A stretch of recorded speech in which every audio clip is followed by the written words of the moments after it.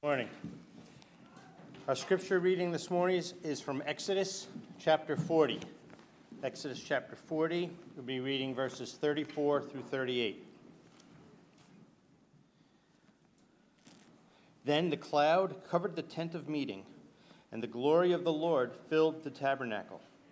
And Moses was not able to enter the tent of meeting because the cloud settled on it, and the glory of the Lord filled the tabernacle. Throughout all their journeys, whenever the cloud was taken up from over the tabernacle, the people of Israel would set out. But if the cloud was not taken up, then they did not set out till the day that it was taken up. For the cloud of the Lord was on the tabernacle by day, and fire was in it by night, in the sight of all the house of Israel throughout all of their journeys. Thank you, Steve. So we are a society that is perpetually unsatisfied. We are a society that goes through life and discards the things of life with the same frequency that you might go through the kind of merchandise you would buy at the dollar store. We're perpetually unsatisfied. On average, we move out of our house into another house at least 12 times in our life. On average, we change our job every 5 years. And on average, we change our relationship every 4 years. So we get sick of our honey 1 year before we get sick of our job. We go through life perpetually unsatisfied. We go through life discarding the things of life with the same frequency that we would discard the kind of merchandise you would buy at the dollar store. Today we are finishing up our series on the book of Exodus. Actually, we're not quite finishing it up. Craig is going to finish it up next week for us. He's going to preach from the book of Hebrews. Am I right about this? Okay. He's going to preach from the book of Hebrews and going to show more specifically how the book of Hebrews in the New Testament uses the book of Exodus, how the book of Exodus then finds its fulfillment in Christ, and how that is shown to us in the book of Hebrews. So he's going to close that out for us next week. By the way, I do want to just take a moment and thank Frank DeLala, that guy right there, the wonderful, good-looking bald guy in the back there, for filling in for me last Sunday. So my wife had a baby. Thank you very much. And Frank was sort of on call for that weekend. Like, you take call, like doctors take call, and Craig takes call. But that weekend, we needed Frank to take call. And he was on call, and sure enough, it happened on Friday. So thank you, Frank, for stepping up. We are so blessed by you, and I appreciate you so much. Actually, Frank, I think this might even, I don't know if he did it for Caleb or not. I know he did for, when Grace was born 7 years ago, Frank was on call and stepped in. So he's just like, if I have a baby, Frank's supposed to preach. That's just kind of the way it works. So Frank, thank you very much blessed by you. But we're finishing up the series on the book of Exodus. And as we've seen, the book of Exodus, well, the title of this series that I gave this series is Exodus, which I keep pointing out is really not all that clever. I'm doing a series on Exodus, and the series title is Exodus, right? Really clever. Usually when I do a series, for example, when we did a series on the book of 1 Peter, the series title wasn't 1 Peter. The series title was Strange. And the reason was because I wanted to find a phrase or a word that would sort of capture the essence of what I saw emerging out of that text. And in 1 Peter, a lot of it is about how living as a Christian is somewhat strange. There's a strangeness to living as a Christian. So we called it Strange. I remember I did a series on the book of Ephesians, and I didn't call the series Ephesians. I called it Reconciliation, because I think that word sort of captures what the book is about. But with the book of Exodus, I just called it Exodus. And of course, the reason is because the title of the book does describe what the book is about. It is about an exodus. It is about deliverance. And one of the central themes that emerges from this, what God wanted the people of Israel to understand when the events were unfolding, as they unfolded in the book of Exodus, as they're recorded in the book of Exodus, what God wanted the people of Israel to know, and what he wants for us to know as people who read the book of Exodus, is that this is who God is. That he wants us to realize that when we think of God, what do we think of? What is the first thing that we think of? And what he wants us to think of is that he is a God of deliverance. That is his core characteristic. And so we've seen this, that he comes and he delivers the people of Israel from slavery in Egypt. And then as we come to the end of the book of Exodus, right, he brings them out, he explains to them what their relationship is going to be like. So they've come out of slavery, and now they're entering into this relationship with him. And there's this covenant that is made, and just sort of it's kind of a define the relationship kind of talk is really what it is. And so, but then as the story goes, we realize as we come to the end of the book of Exodus, that this is just part of a bigger story. That the story of Exodus is part of a much larger story. And the way we pick this up here, and it kind of drops this sort of clue for us, is in the very last verse, actually in the last couple of verses, it uses this phrase, in all the travels of the Israelites, verse 36, in all the travels of the Israelites. And then down in verse 38, the last phrase of this whole story is, during all their travels, right? It's sort of a Hebrew way of saying to be continued. It's a way of saying this is a part of a much bigger and larger story. This stretches from the book of Genesis all the way through to the book of Revelation. Now, the question for us is this, right? What does this mean for us? What does this story mean for us? And this is really the question which we're seeking to address just about every week, is how does this story that unfolds in the book of Exodus, how do we appropriate this into our own lives? And what we're discovering time and time again is that when we read the book of Exodus, it is an invitation for us to make this story our story. It's an invitation to make this story our story. You see, we all have a story. We all have stories. We are, in many respects, all actors living out a script of a story, and we are constantly being invited to live in and act out a particular story. When you turn on the television and there's a commercial, that commercial is inviting you into a story. Right? Why is it that whenever something is advertised, whether it's a handbag or a shirt or a car, there's always there's somebody really attractive that is either carrying the handbag or wearing the shirt or driving the car. And the reason why advertisers do that is that picking somebody like that, within that image, it communicates an entire story.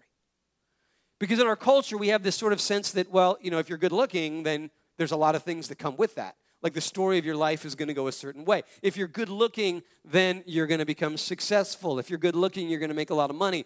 And apparently, I heard somebody tell me that for men, if you are between 6 foot and 6'2" with dark hair, that's A plus, man. That's like recipe for success. Something like a huge percentage of CEOs in America are men between 6 foot and 6'2" and dark hair. And I remember the person who was telling me this was like 6'1" with dark hair. I'm like, well, good for you. I'm really happy about that for you. Right?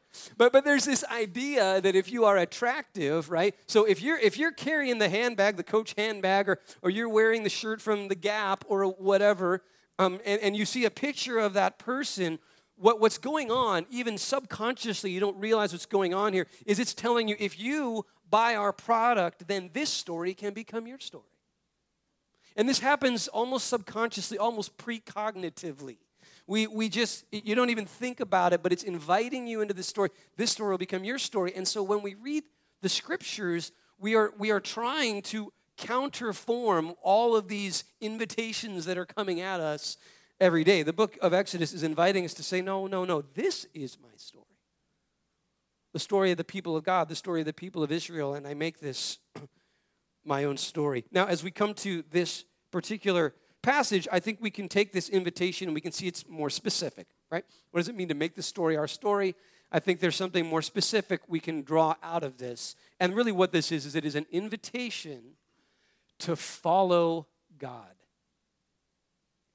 What we find in this passage is an invitation to follow God. The people of Israel, right, if you make this your story, then it becomes an invitation to follow God. The people of Israel, they have been delivered from slavery in Egypt. They've come out, and now what? Right? Is it like, thanks, God, I'm off, I'm going to go this way. Yeah, really appreciate your help. I'm going to go this way. Right, that's the question here. And what this is suggesting is, no, listen, there's an invitation. You've been delivered. Now there's this invitation to follow God. That's what this whole passage is about.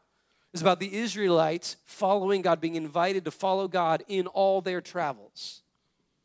I want to unpack just briefly 3 things that it means to follow God that I think emerge from this passage. First of all, what it means to follow God is this. It means to give up on your own direction for your life. Give up on your own direction for your life. Verse 36, in all their travels, in all the travels of the Israelites, whenever the cloud lifted from above the tabernacle, they would set out. So in everything that they did, in everywhere that they went, it was we are going to follow where God goes. What it means to follow God is to surrender your own direction, to give up your own direction. That there is this fundamental orientation that changes when we follow God. And so we're no longer saying, what do I want out of life? Right, that's the question that I think certainly in our modern American culture, that's the question we constantly ask ourselves. What do I want out of life? And what this is inviting you to do is say, no, that's not the fundamental orientation. It's not what do I want out of life. It's what does God want out of my life. Jesus, in his typically robust and exaggerated hyperbole, he likes to put it this way. He says, whoever comes to me and does not hate his father and mother, his wife and children, his brothers and sisters, yes, even his own life, cannot be my disciple. Right? Jesus doesn't beat around the bush here, right? There's no subtlety here. This is his classic Jewish hyperbole. He's not really saying hate your family. But what he's saying is, listen, what is going to orient your life, your direction in life can be nothing other than me. That's what it means to follow me. I think it means really meaning that, okay? It means really meaning I am going to follow what God wants me to do. Yeah, I think what we can do, if you're religious of any kind of persuasion, is you'll spiritualize your own desires. We do this. We spiritualize our own desires, and we convince ourselves that what we want is what God wants for us. Right, so I'll give you an example. We used to, when I was in seminary, and I was living in a dorm. It was an all-male dorm. Our dorm was a male man dorm. And there was sort of this joke amongst the guys in the dorm, and it was that, where do you feel like God's leading you? Where do you think God's calling you to? And we'd all be like, oh, I feel like God's calling me to minister to young, attractive, single women. I just feel like God's really placed that on my heart. I just want to be obedient. To follow. And it was this joke, and it was calling out the fact that how often do we really just follow our own desires and then convince ourselves, oh, God's leading me to do this.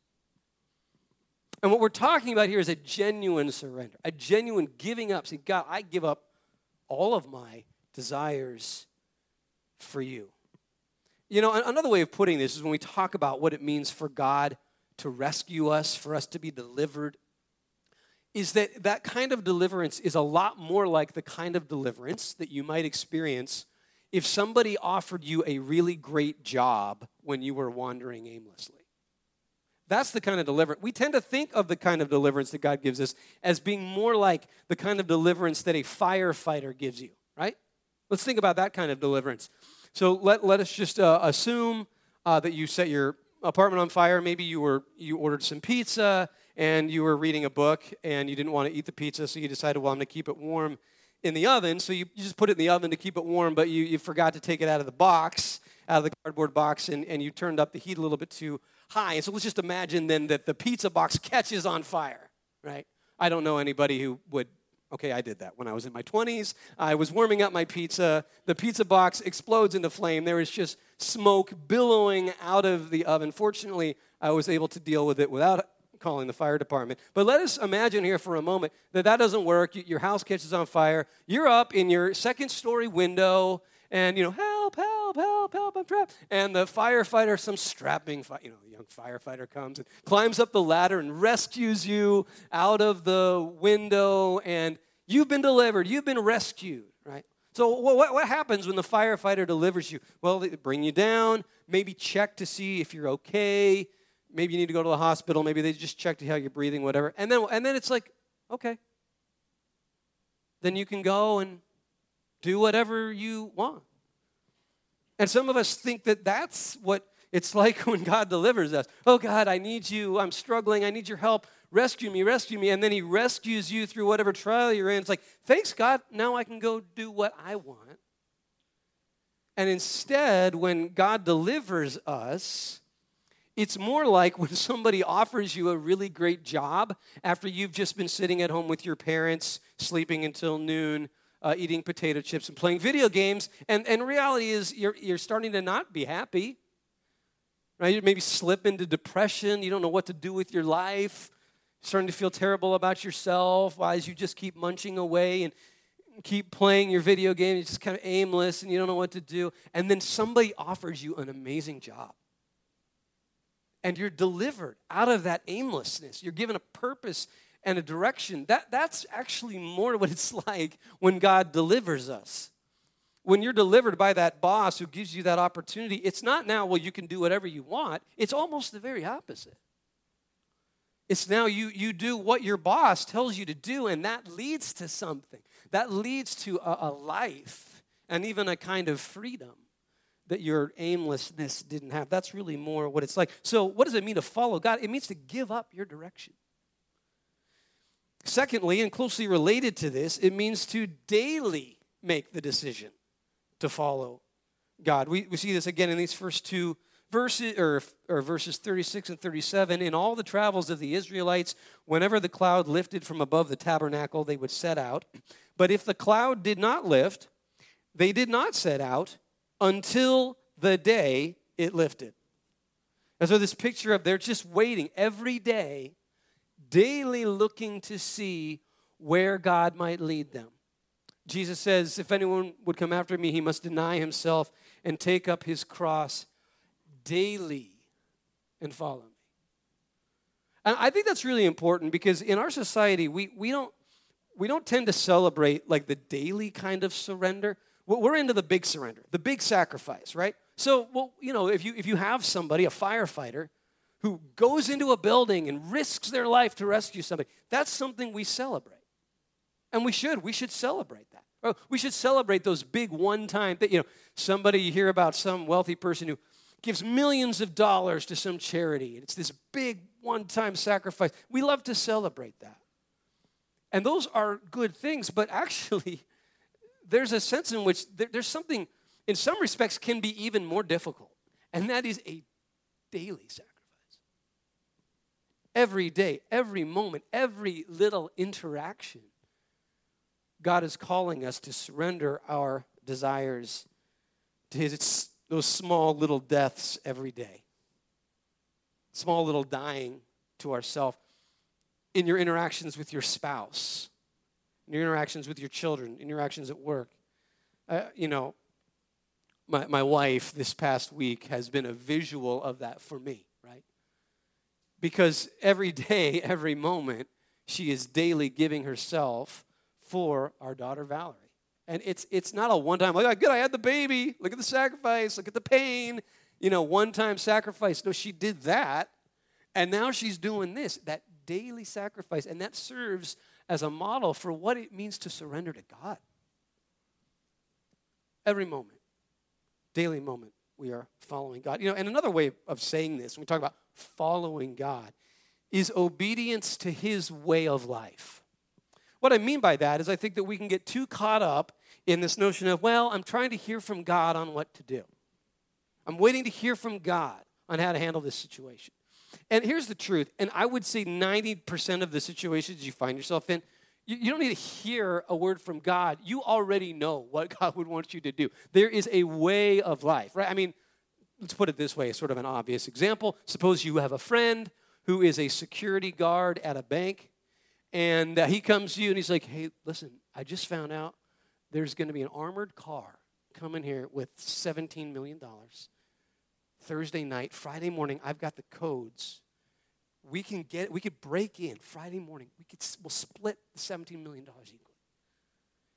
Right? That's not a situation where you go, let me pray about it. I'm gonna have to take that before the Lord, and God, what do you want me to do? It's like, no. There's obedience to His way of life. I think sometimes we confuse the issue. Our selfishness allows us to confuse the issue. We think, well, I'm not really sure I need to hear from God, when it's obvious. If we would just be obedient to what God teaches us in Scriptures, when we just be obedient to this way of life that God has called us to. So, what does it mean to follow God? It means to give up our own direction. It means to daily decide to follow. And thirdly, it's this. Thirdly, what it means to follow God is trusting. Trusting that following God really will lead to freedom. Right now, I've been saying it's about giving up your desires, right? Giving up your desires. And that's true, but guess what? In the end, it actually is for your benefit. I mean, Jesus, even in the classic statement, if anyone would come after me, he must deny himself and take up his cross daily and follow me. Or, a different place, he says, whoever wants to save his life will lose it. But whoever loses his life for me will save it, right? He's recognizing, okay, you are after saving your life. This is sometimes what is called Christian hedonism. This idea, I want to seek what's best for me. I want to seek what is going to lead to joy. But actually what that seeking is surrendering my desires to God and following what He wants. And so following Him is trusting that this really does lead to life. And of course, when we look at the story of the people of Israel in its broader context, we discover that as He leads them out, where is this ultimately headed for His people? It's ultimately headed to the promised land. That's where He's leading them. And that, in the end, for us, our trust is in precisely our following God. Our decision to follow Him rests in this trust that He really is leading us into a life that is better for us. Now,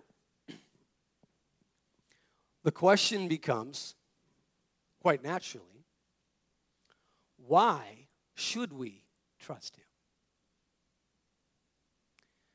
Why should we give away our direction? Why should we surrender our direction to God? Why should we do this daily? Why should we trust that this is going to lead to life? And I would put it this way. This is what this passage points us to. We can trust that it's going to lead to life. We should follow God because of His glory. We should trust Him. We should follow Him because of His glory. This word glory emerges twice here in these final verses. Then the cloud covered the tent of meeting, and the glory of the Lord filled the tabernacle. Moses could not enter the tent of meeting because the cloud had settled upon it, and the glory of the Lord filled the tabernacle. The book of Exodus, in many respects, is about the glory of God. The last 15 chapters are about God explaining how to build this tabernacle, this tent, this place that is worthy of God's presence as a way of showing His glory. What is it that leads us to follow Him? It's His glory. Now, we've got to ask ourselves this question. Okay, what is glory? What is the glory of God? What does that word mean, right? And when you think of the word glory, we think of things like honor and respect. Victory. Right? Victory is a big part of glory, right? Bruce Springsteen sings about his friend back in high school, really great baseball player. Nobody could hit his pitches. And then they get out of high school, they grow up, whatever. And then Bruce meets him at a roadside bar, and they're chatting it up. And this friend of his, all he talks about is his glory days, right? Those glory days, those days when he was all that at his school. Everybody looked at him with this respect and this honor, right? Because he was victorious. That's glory. We think of it in that respect. But here's what we I think can help us if we dig a little bit deeper into what this word means. The Hebrew word is kabod, and the root word is kabed. And this Hebrew word, it's a word that actually, here's what it means. It means heavy. It means weighty. There's a passage in 1 Samuel when the priest Eli is getting old. Apparently he's put on some pounds, and it uses the word kabed to describe him being kind of heavy. It's a word that means heavy, weighty, that there's substance here. So, why would we seek after God and his glory? And here's why. Because he is the only one who can give real substance to your life.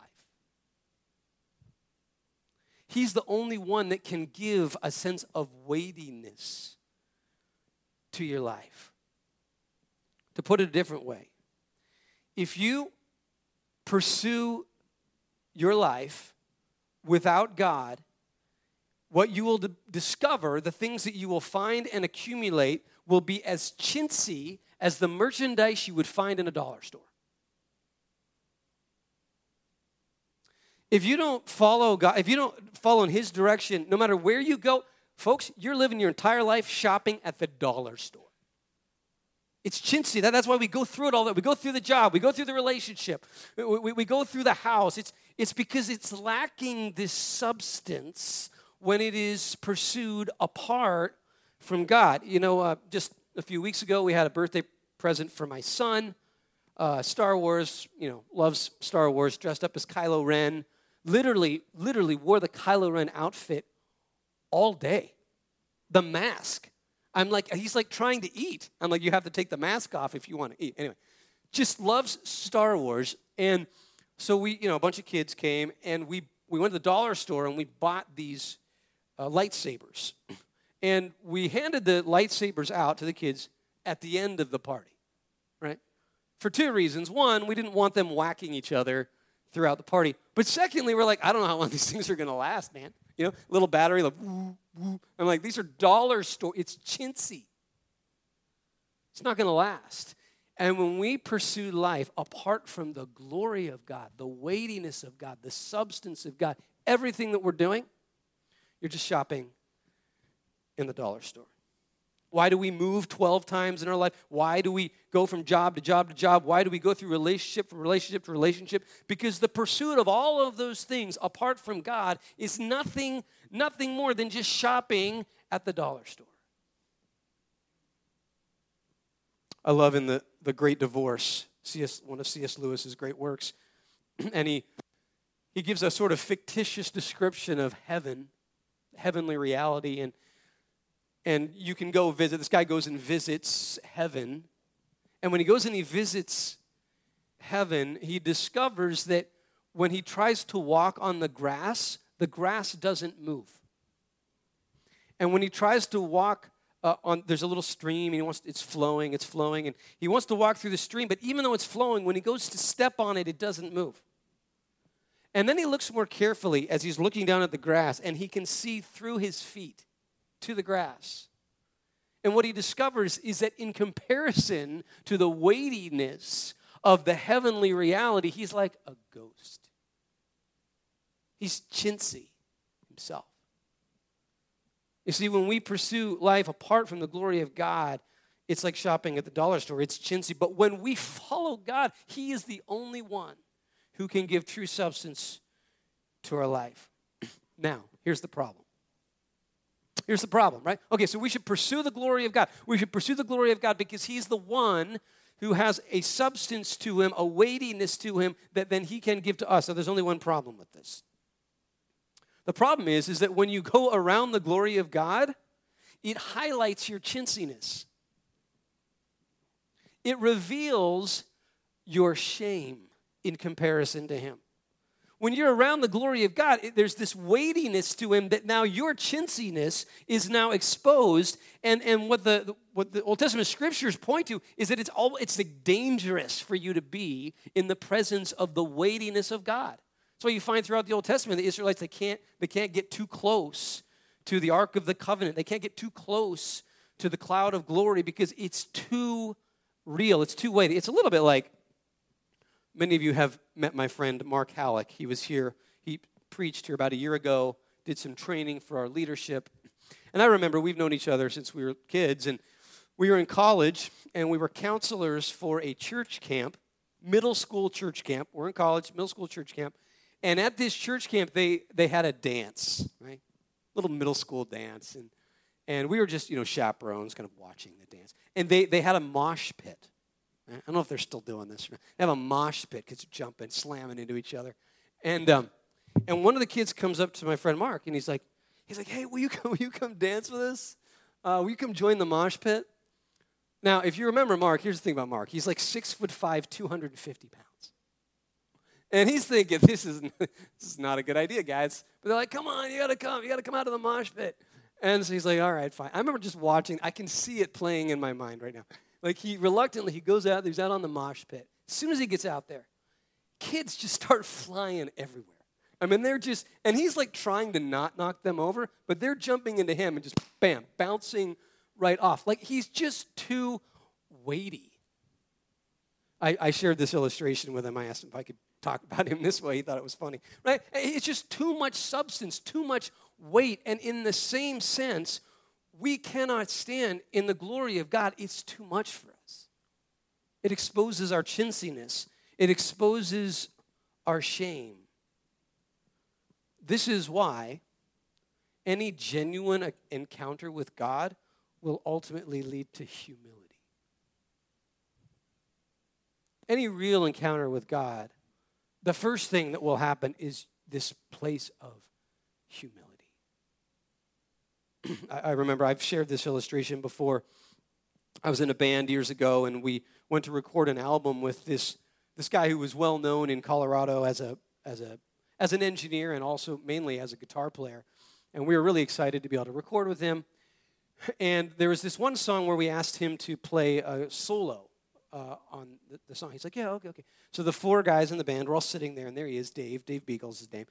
And he gets out and he starts to play the solo. And the next 30 seconds, like afterwards we talked about we felt like little boys in the presence of a real man. It was just like, and like the tone, just the way he would hit the string and the way his vibrato would, it was 30 seconds of us just being totally humbled before the beauty and the glory of his playing. And you see, that is just a glimpse of a small example of what happens when you come before God on a much larger scale.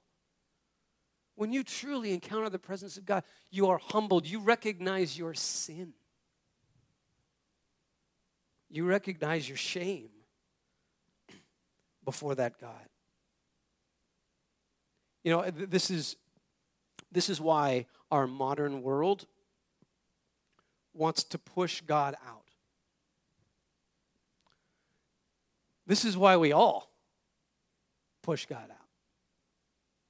In our hearts, right? They talk about this humanist turn. Modern society is rested in humanism, which is about celebrating the triumphs of humanity. And the thing about celebrating the triumphs of humanity is that we want the glory for ourselves. And so we have to push God out, you see. We have to push God out because if we don't, then in comparison, we come to realize that our triumphs aren't really all that spectacular after all. And so modern society, I like to think of it this way. Modern society is a little bit like the bride who won't invite her pretty friend to be a bridesmaid in her wedding, right? Because she's afraid that she's going to steal all the glory, right? If I invite, pretty Sally, then everybody's going to see how big my nose is, right? Everybody's going to see that I've put on some weight. And so I'm just not going to invite pretty Sally, my friend, my close friend, to be a bridesmaid in my wedding because she's going to steal all my glory. That's basically what modern society is doing. That sums up our modern situation, is that we push God out because if he comes in, it humbles us. Spiritual growth, genuine spiritual growth, the more a person matures, the more they just become aware of their own sin before God, because that means they're really encountering God. That's why the number one thing that I look for in leaders is that sense of humility. When I ask people to be involved in ministry, and you can tell they're like, I don't know that I'm worthy of doing that, that's often a sign to me like, okay, this might actually be the right person. Now, maybe not. Maybe there's some reasons why they shouldn't. But when I see that, like, I don't know. I don't know that I'm that's to me is a good sign, because it's a sign that they get the glory of God, and in comparison to his weightiness, they're chintzy. Now, what do we do with this, right?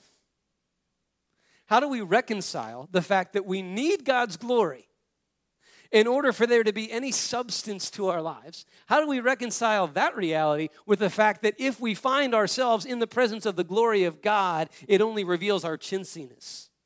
In fact, it's dangerous. We need the presence of God, and yet being in the presence of God is dangerous. How is that reconciled? Well, friends, that reconciliation of those 2 points is what the gospel is all about. What we discover in the person of Jesus is this: God's glory is most gloriously seen when he gives it up. God's glory is most gloriously seen when he gives it up. I read during the worship a passage from the book of Philippians, which highlights this so well. Here we see the glory of God in its fullness. I'll read it to you again. Christ Jesus, who being in very nature God, did not consider equality with God something to be exploited, something to be used for his own advantage. That's what that means. But made himself nothing, taking the very nature of a servant, being made in human likeness, and being found in appearance as a man, he humbled himself and became obedient to death, even death on a cross. Therefore, God exalted him to the highest place and gave him the name that is above every name, that at the name of Jesus every knee should bow in heaven and on earth and under the earth, and every tongue confess that Jesus Christ is Lord, to the glory of the Father. Nothing reveals the glory of God more than when in the person of Jesus Christ, he gives that up on our behalf. 2 Corinthians 5:21 says, he who knew no sin became sin for us that we might become the righteousness of God. It's another way of saying Christ, in the person of Christ, God became shameful so that we might become glorious. He took upon himself our chintziness, so that when we put our faith in him, when we are united to him, then as he was raised from the dead and raised to glory, that becomes our own destiny as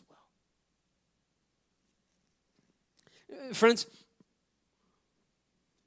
when we put our faith in the cross, when we unite ourselves with him, when we follow him, and we follow him because he has entered into our mundaneness and our shame, and now we can live a life of glory. Here's actually what happens. The mundane things in your life, those things in your life that just seem kind of worthless and unnecessary and pointless, all of a sudden there is a glory to them. Those things that you're like, oh, I gotta get it beyond this. I don't like that. My life is pointless. It's meaningless. It actually gives substance to all of those things. You come to realize that the mundane things that you go through your life doing all of a sudden have this glory and this weight to them. Because being united with Christ, you takes the mundane things and gives them substance. That's why in Psalm 84, the psalmist says, I'd rather be a doorkeeper in the house of God. You think, I'll just open the door. And there's more meaning and purpose and substance to that than anything I would do on my own. Any glory I might bring to myself is dollar store compared to being a doorkeeper in the house of God. Friends, let me ask you this. What dollar store dreams are you pursuing right now? What dollar store dreams are you pursuing right now that you're going to find out a year from now, 5 years from now, 10 years from now, 100 years from now is just chintzy? Friends, surrender your lives to God that you can come to experience the glory of God. You pray with me? Dear God, we come before you this morning. We praise you. We praise you for your glory. We praise you that your weightiness, your substance is seen in your giving it up. Indeed, that which has the most substance is nothing other than your love, your sacrificial love. In that we find your glory. God, I pray we would be drawn back to that. God, help us to see that everything that we've been looking for, everything that we need is just right here available through faith in you. God, I pray that you would bring color to our very gray lives. Help us to see the beauty and the glory in the things around us, that beauty and glory that comes when our faith is in you. God, humble us before you. Help us to realize our own shame. Help us to see that on our own we can accomplish nothing. God, show us in which ways this week we're called to surrender ourselves to you. I pray this in Jesus' name.